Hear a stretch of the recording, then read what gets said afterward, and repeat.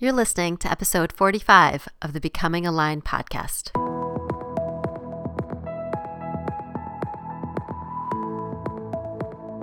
Welcome to Becoming Aligned, where we'll step away from the busyness of our days to explore what it looks and feels like to create meaningful lives that align with our personal values. My guests have found their own unique way to navigate through the distractions, the pressures, and the expectations of everyday life. And in the process, they have discovered the freedom to be truly themselves, to tune into their own heart, and to honor their own unique voice. I'll explore what motivates them, what challenges them, and what strategies help them work towards their goal in a way that nourishes their mind and body. I believe everyone has a story to share, and that we become a stronger community when we're able to listen and learn from those around us. I'm your host, Maureen Ryan, the founder of Ryan Wellness. I'm a Chicago-based self-discovery mentor and Pilates instructor. I hope these conversations will serve as inspiration and as a reminder that it's not about perfection, but the process of becoming aligned. Hi everyone, Happy New Year. I hope you are doing well and that you are staying safe and healthy. I wanted to pop in today for a short solo episode. I actually had something else planned for my first episode back, but I felt called to share some of the things that I have been processing and reflecting on through these first couple weeks of 2021. I thought it would be helpful to talk about here because I really want to encourage and invite you to create space for your own feelings and for your own reflections to come to the surface.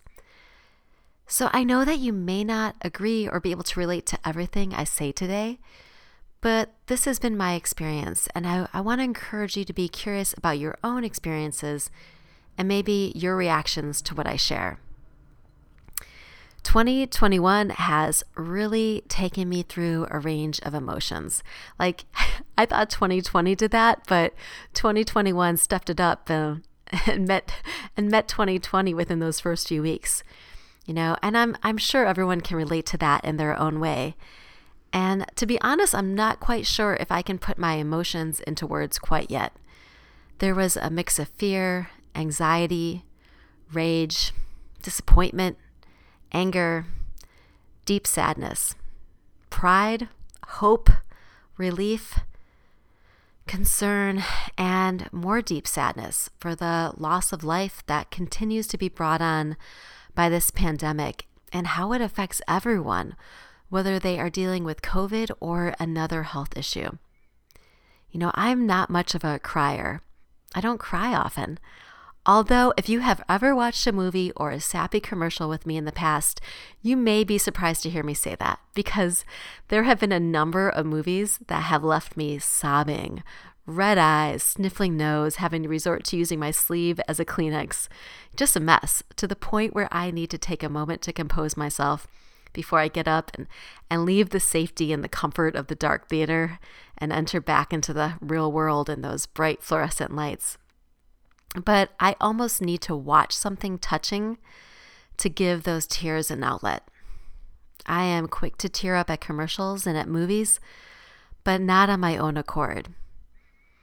And I haven't watched this movie in a long, long time, but back in the day, I watched the movie Golden Pond. Yeah, Golden Pond multiple times by myself because it gave me an outlet to release my tears. It's one that I watched by myself because that movie brought out my ugly, ugly cry. But it would feel so cathartic to let those feelings out, to provide an outlet and a release. I keep thinking I need to watch it to give myself an outlet, or to give myself that outlet, to allow myself that space. And there are other shows like Grey's Anatomy and This Is Us that have the same effect on me. And I honestly haven't let myself watch those either. I haven't really wanted to watch anything that made me sad because real life is enough to handle right now in and of itself. But I found myself thinking about this because this past week I have found tears leaking out of my eyes in happy moments, in sad moments, in touching moments, and in funny moments. Tears just kept seeping out of me, pouring out of the corners of my eyes. And it made me realize that I had been holding so much in. And for the first time in a long time, I felt like I didn't have to be so on guard. I felt like I had been on alert at all times, ready to respond and fight against the different threats to the safety of my fellow human beings. I am far from an activist in the traditional sense, so I can only imagine how someone like that would feel right now. Someone who has been on the ground doing the work, organizing, day in, day out. Or someone who is an essential worker and taking care of the health and the well-being of others, dealing with the threat of the coronavirus daily. Or parents who are working and educating their children through these challenging times. I am very fortunate in many ways. As a white woman who knows I have a support system in place and the security of a comfortable home that I'm able to work from, I recognize that I'm privileged. I don't normally feel my safety is under threat. And while I'm someone who is very aware of my surroundings, especially as a woman living alone in the city, I don't normally feel that I need to be on alert at all times.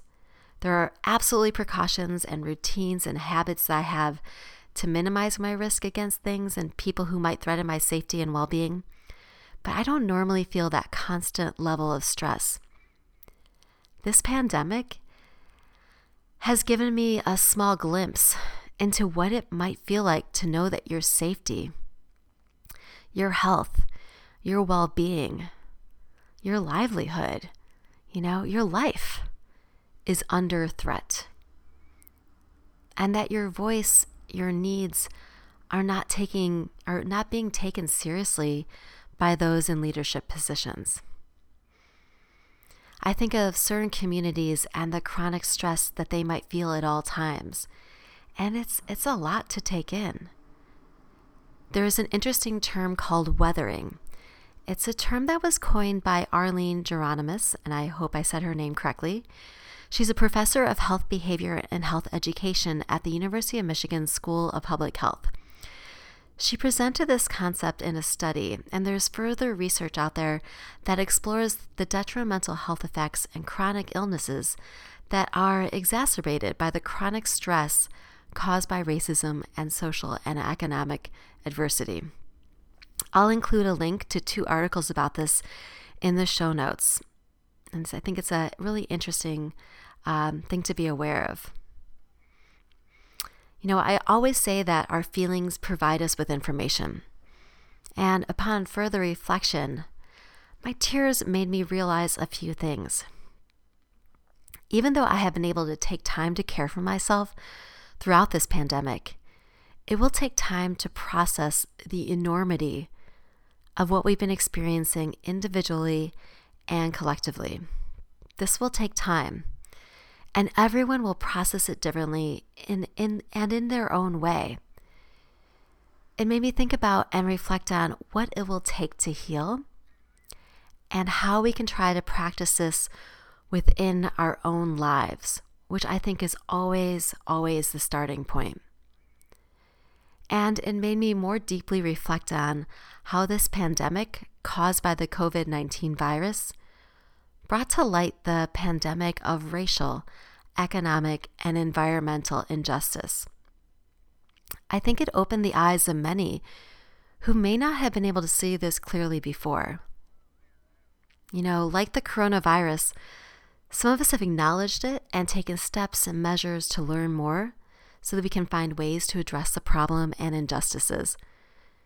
And some of us have been indifferent, dismissive, and have been either led to believe or believe that it's not a real problem. While there are all sorts of variations here for many different reasons, one thing that I know to be true is that you can't fix a problem. You can't heal pain unless you allow yourself to see it and you allow yourself to acknowledge that there is a problem to begin with, that you become aware of the pain points. When we choose to ignore or dismiss our pain points, they become bigger problems, individually and collectively. And we all know this to a certain degree because we've experienced this in our own lives. There have been difficult conversations that we've avoided, aches and pains that we've tried to ignore. I can remember back to my competitive running days. I would notice a pain in my leg, but I was afraid to address it because I was worried that it would affect my plans and my goals. So I would put my blinders on and push through and do my best to ignore the pain. Until it came to the point that I just couldn't ignore it anymore. It was almost a form of magical thinking, where I believed that if I could ignore my pain, if I could ignore my feelings, if I just didn't talk about it, the problem would go away. But it doesn't, and it never does. It's not necessarily enjoyable to address a problem or a pain point, I get it. It requires vulnerability, work, resources, patience, and discipline. And it may shift, your immediate attention away from your short-term goals. But on the flip side, it's also not enjoyable to ignore a problem or to ignore a pain point because that prevents you from achieving your long-term goals. And it creates a level of stress that builds up within our body, sometimes individually and sometimes collectively. When the people in leadership positions embrace this form of magical thinking and choose to ignore problems that affect their community, or try to present an image where everything is better than it actually is, it creates stress for those who can see the problem and for those who are impacted by the problem and pain point. For those who can clearly see that COVID-19 and other racial, social, and environmental injustices pose a threat to our safety and community well-being, this has been a very stressful year. And while we have control over our choices to a certain degree, we don't exist in silos. We exist in community. We are all connected. Our choices affect one another. And as I reflect on those tears that have been welling up for me, I realize that for the first time in a very long time, or what feels like a very long time, I felt safe enough to allow myself to acknowledge and to feel some of the hurt and some of the pain that we have seen this past year. So I want to continue to allow space for my tears. I want to allow space for the full range of my feelings because that helps to connect me to my own sense of humanity. And when I create space for my own healing, I can play a role in not repeating cycles and behaviors that have existed for generations. In many ways, modern life is not structured to allow us time to acknowledge, process, and feel our feelings. It's not structured for healing. There's another meeting, another crisis that needs to be addressed, another deadline, another news alert, another social media post that has everyone in a tailspin. It requires that we become really intentional about carving out time to check in with ourselves and acknowledge our feelings, name our feelings, feel our feelings, and use our feelings as information to help us better understand our values and our needs. Our feelings are rich with information. When we allow ourselves to be with our feelings and be curious about the root of our feelings, we are better equipped to care for our needs and for the needs of others. We're better equipped to heal, adapt, evolve, and to grow. When we bottle up our feelings, we can become rigid, reactive. I created the Becoming Aligned online course because I believe that when we're able to listen and acknowledge our own feelings and our own humanity, we're able to acknowledge and honor the humanity that exists within others. But this is not exactly something we're taught or modeled to do.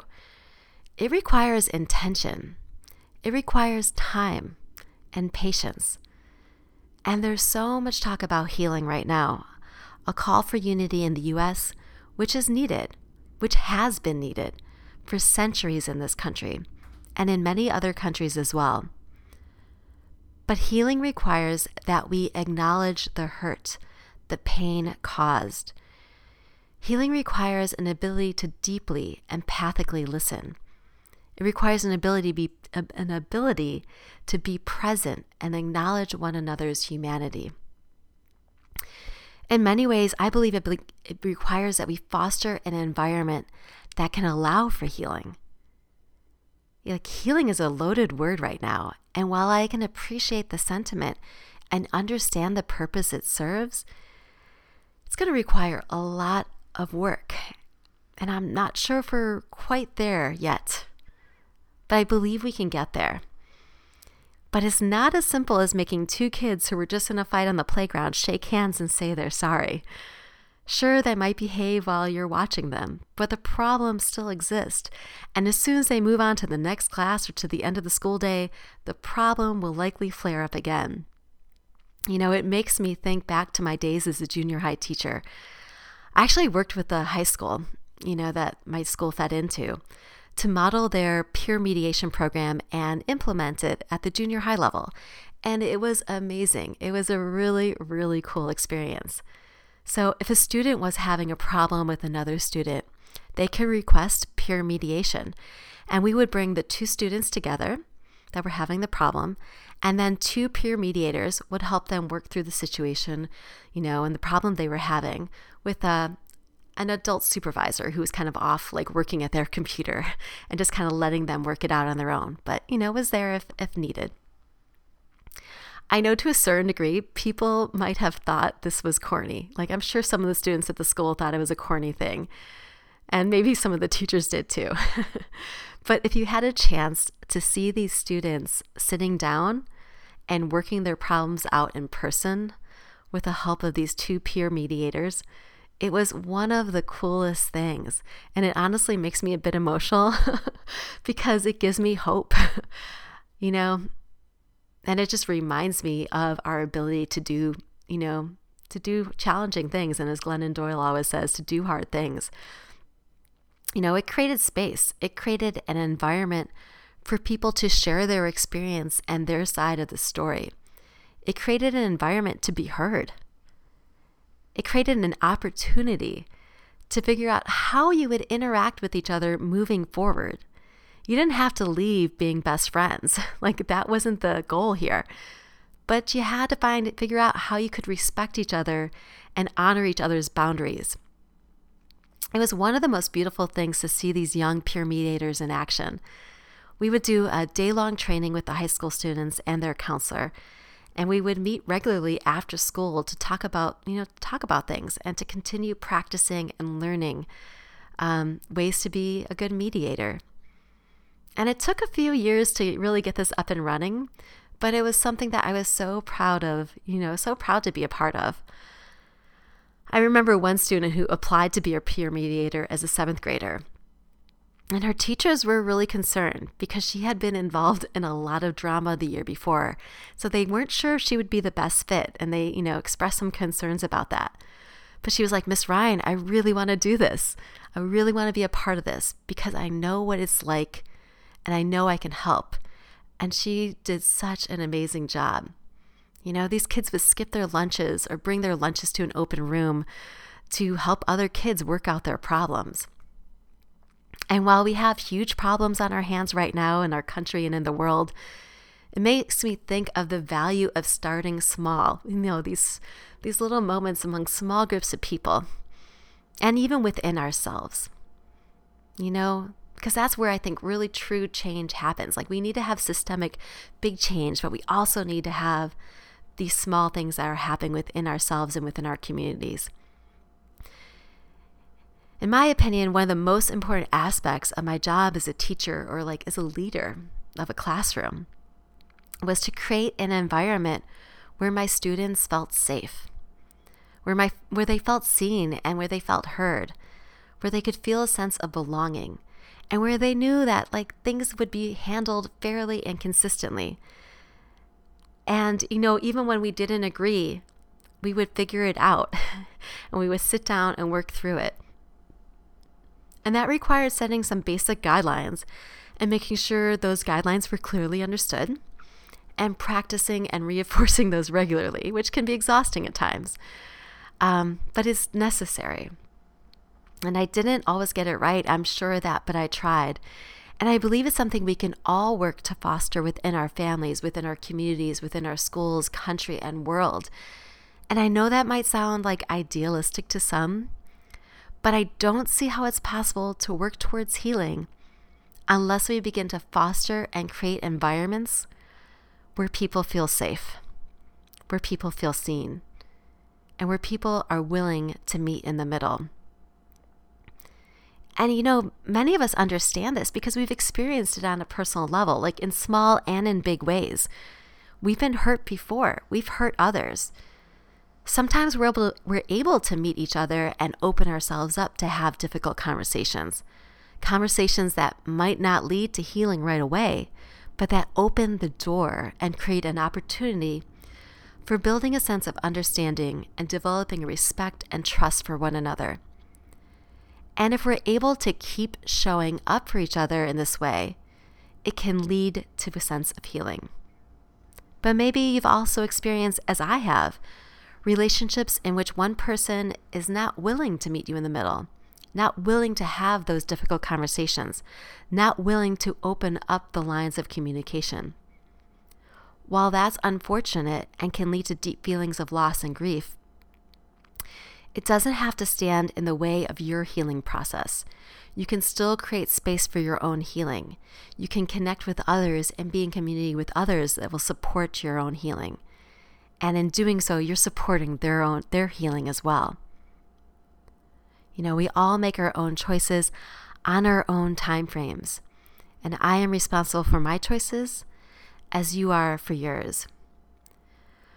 But I do want to invite you to join me as we move into 2021 to be intentional and focused on creating space, on creating an environment for your own healing, learning, and unlearning. To create time and space for actions that align with your values and that will make the country and the world a more loving place. This is not an all or nothing endeavor. I'm not asking you to focus on your own healing 24/7. I'm inviting you to create some space for your own healing, to incorporate it into your life on a regular basis. And to be clear, healing doesn't have to be serious, sad business. It can actually be quite joyful. Laughter, play, rest, creativity, movement, time, and community can be so healing, because it connects us to our own humanity in such a deep, authentic way. It's actually a part of what I call restorative care.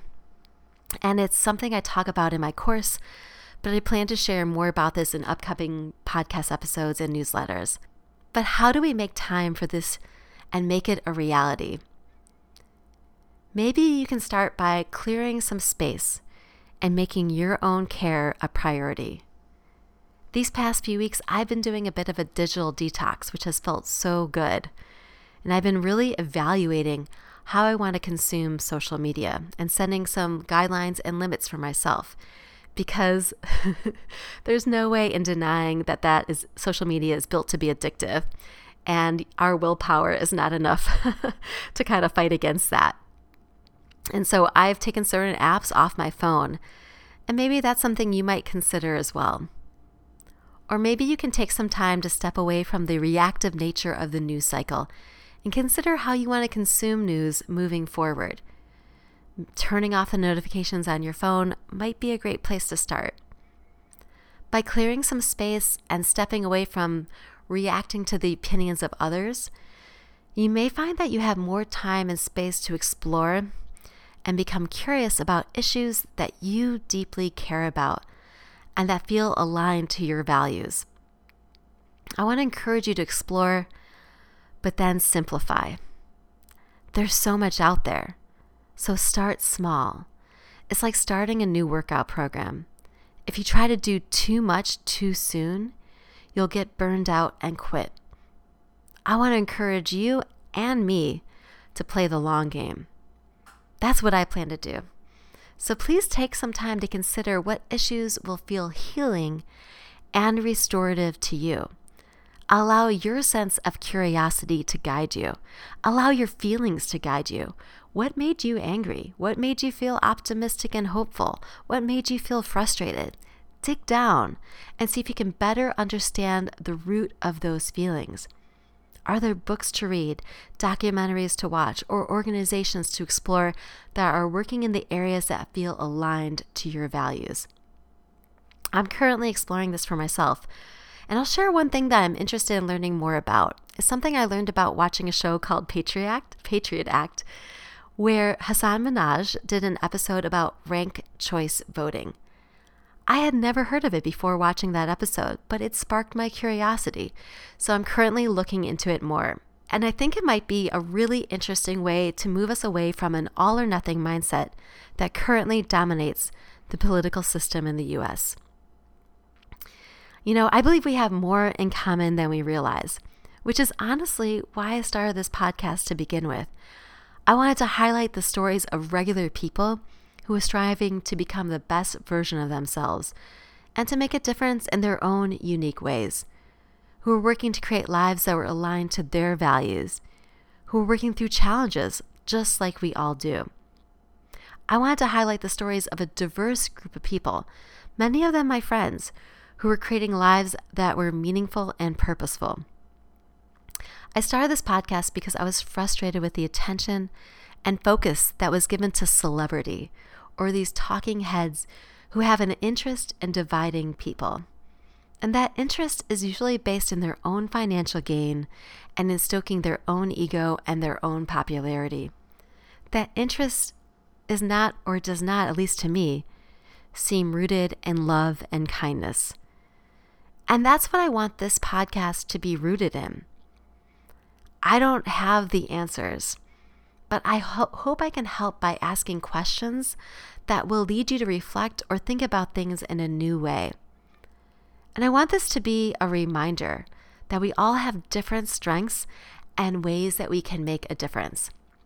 There's this amazing story about a woman named Georgia Gilmore. And I only learned of her recently, but I will link to some articles about her in the show notes. She was a cook whose efforts basically helped feed and finance the Montgomery bus boycott that lasted 381 days.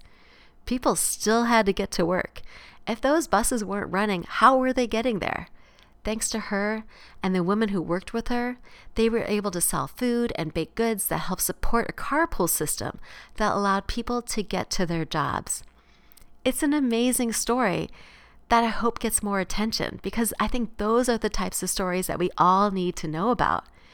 It highlights that change doesn't happen because of one person.